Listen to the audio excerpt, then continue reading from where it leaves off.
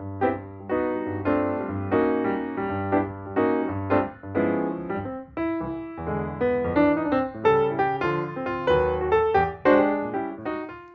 is Big Problems, an advice podcast. I'm David Chen. And I'm Stephen Tobolowsky. And welcome to the show, ladies and gentlemen. If you're just tuning in for the first time, you can find all of our episodes at bigproblemspodcast.com and write into us at mail@bigproblemspodcast.com. Each week, we take your letters, which you've written into mail at bigproblemspodcast.com, read them on the air, and you may get an answer to your question from legendary character actor Stephen Tobolowsky. A couple guidelines to state right off the bat. Firstly, please let us know whether we can use your name, what part of your name, first name, last name, or feel free to use a pseudonym like Sleepless in Seattle or Heartbroken in Hoboken or whatever you please. Please be as specific as possible in your email.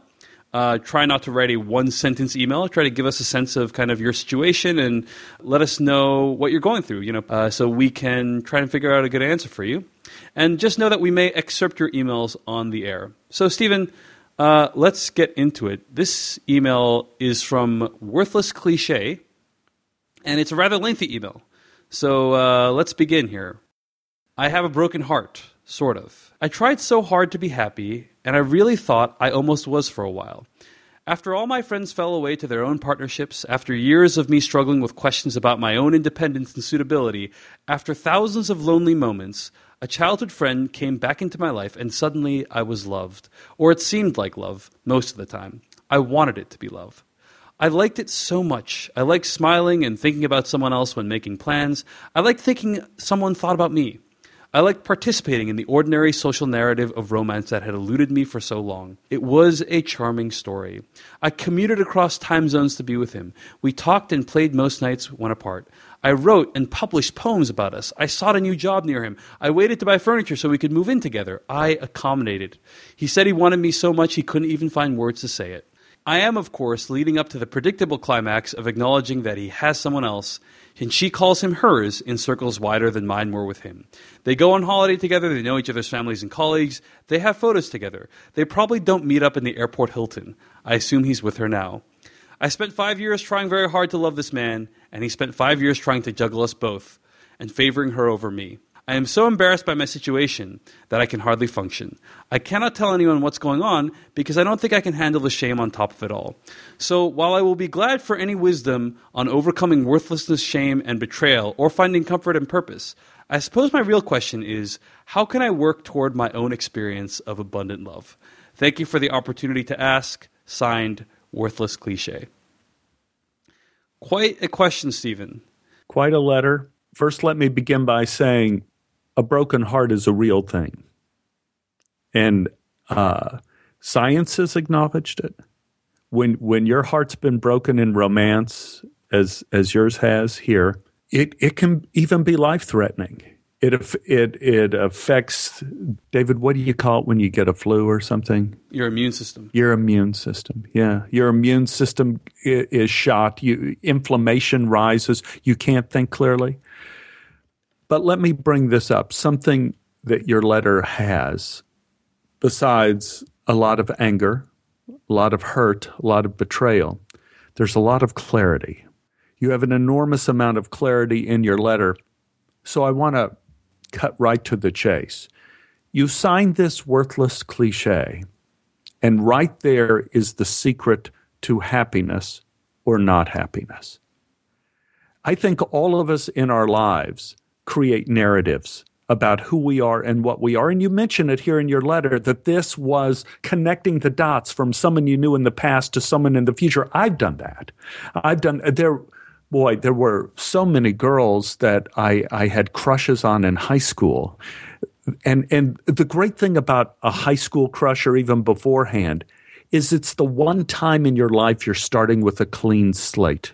Later on in life, when you fall in love, it's all very complicated, like your relationship here, which is why we hearken and we feel attached to those early relationships. It isn't just the love we want the clean slate.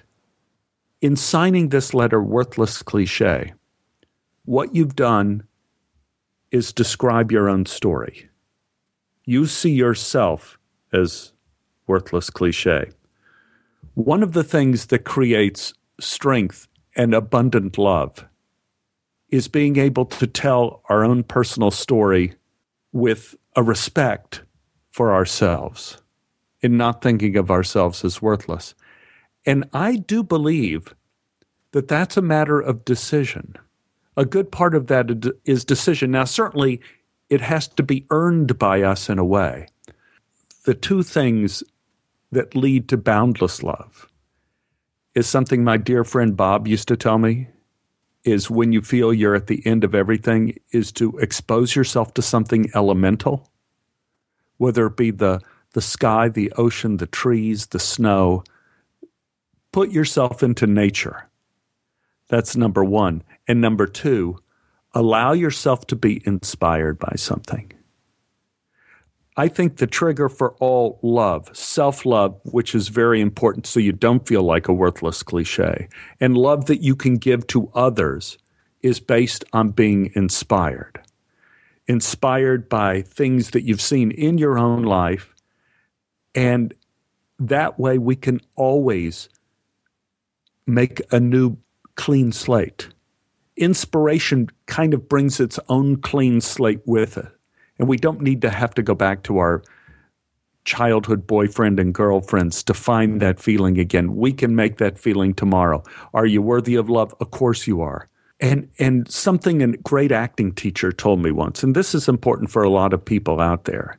Your letter is not just angry. It's hurt. And what he told me was, he said, hurt is the gateway to all healing.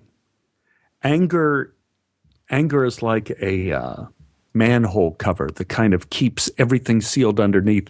But if you can experience the hurt, then you are on your way to being healed.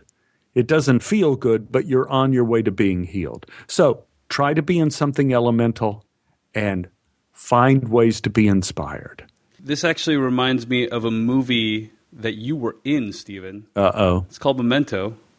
I thought you were going to say Mr. Magoo for a while. But Memento was about a guy who couldn't remember anything. He couldn't make short-term memories. Yeah. And the last thing he remembered was his wife dying, right? His wife was brutally assaulted and killed. And in the assault, his brain was damaged, so he couldn't make new memories. And he had this question that he asked rhetorically, like, how can I heal if I can't feel time? You know, how can you get better if you can't experience the passage of time? Because for him, he couldn't experience the passage of time. It just, all he could remember is what just happened. And I think to some of the points that you were making about embracing kind of the pain, right? Like experiencing pain helps you grow and help you be better, right? You know, accept the fact that some things just take a long time to get over. And experience that hurt and live in it and dwell in it and know that it will probably get better. So that's my thoughts, is just when you said that, and I thought about that movie that you're in, and it sounds like, yeah, this person has been through a lot. On top of that also, yeah, taking back your narrative, Stephen, I really like that. You know, and you can make it a positive narrative. One thing, worthless cliche. Let me just bring this up. In fact, I don't even want to call you that again, right? Because I think you are intuitive. Your letter is so lovely.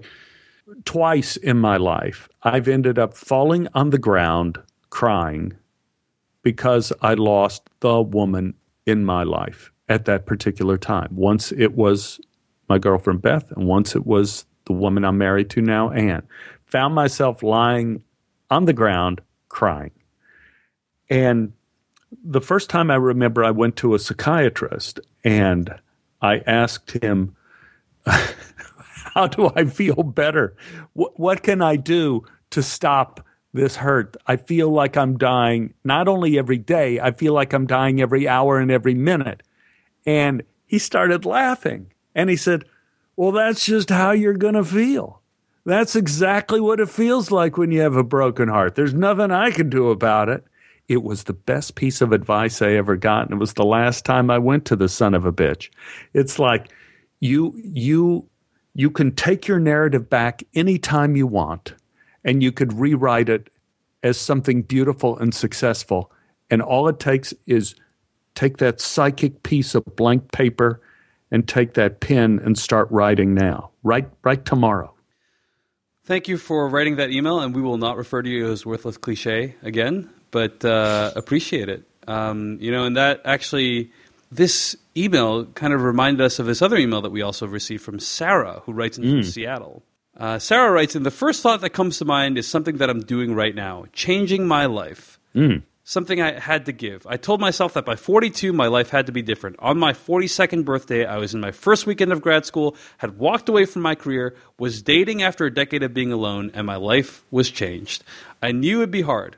I knew I'd miss things like making money, having the alone time, having the spontaneity, and I know what I'm doing is the right thing. I've been surprised by people coming up to me and talking about how brave they think I am, how they wish they could just chuck their lives for their dreams. My response is, I didn't have a choice. The life I was leading was okay, but I was miserable. Something had to give. The advice that I'm asking is what to expect when changing your life, and what to expect if you don't, and why some stay where they are and some don't. Back to change. I walk in graduation in 17 Mondays. I'm reminded of the Colin Hay song that I'm waiting for my real life to begin, and I'm living it already. Although once school is over, beginning of the new beginning starts. New job, new loans, new ways of walking in my world. It's exciting, it's terrifying, and it's beautiful. It feels like a roller coaster. So that's an email that comes in from Sarah from Seattle. The question is what to expect when changing your life and what to expect if you don't. And you've certainly had moments in your life when you knew you had to change things, Stephen. Yeah, definitely. I several times when I felt I had to change things, whenever I'm lucky in this way because being an actor, I travel a lot, which means I automatically have to change things. I had to leave my home and family here to go do a show in New York, and it wasn't just my choice. My wife helped make the choice with me. She said, get out of this house. Not really, but she allowed me to go to New York to follow my dream to be on Broadway. And of course, everything changes. You're not with the people you love. You're not living in the same house. You don't go to the same stores, the same coffee. You don't go to the same laundry. You don't get your laundry done the same way. The air doesn't smell the same. The vegetation is not the same. And it's enormously exciting. But the thing I found, Sarah, in Seattle, is that within a few weeks, I had created routine again. All my life, I was thinking that we were creatures of the roller coaster. We were always looking for the next big, exciting thing to happen in our life. But now I really think that much of our energy is to turn those roller coasters into interstate highways. Nice. With speed limits. And so, Sarah, your question is what to expect when you start your new life. I congratulate you for your courage. I understand what you say, that you had no choice. That makes things easy. But I would bet, and it's a good thing. It's not a bad thing. But I expect that in a few weeks, months at most, you will find a way to turn your new life into routine as well. And that is why you have to be on guard. There's several ways that we become miserable. We become miserable if we don't have jobs. We become miserable if we don't have love. We become miserable if we don't have intellectual stimulation. And we become miserable if our spirits are not fed in doing what we do. So, Sarah in Seattle, you said you had no choice because you were miserable. Make sure that the thing that made you miserable doesn't travel with you on this new life. It could be a deficit in one of those categories that made you miserable. Make sure that you feed all four wells of your being, the physical, the intellectual, the emotional, and the spiritual. And we all like a good roller coaster, but we don't like it every day. Just have a nice window to look out of no matter where you go. That's what I always look for, finding a nice window. That really sums it up, doesn't it? Yeah. But Stephen, I don't think I have anything to add to that. I think you said it really beautifully. So we could wrap it up there. If you want to write in with your email to me and Stephen Tobolowsky, do so at mail@bigproblemspodcast.com. Find every episode of this show at bigproblemspodcast.com. We'll see you guys next week. Adios.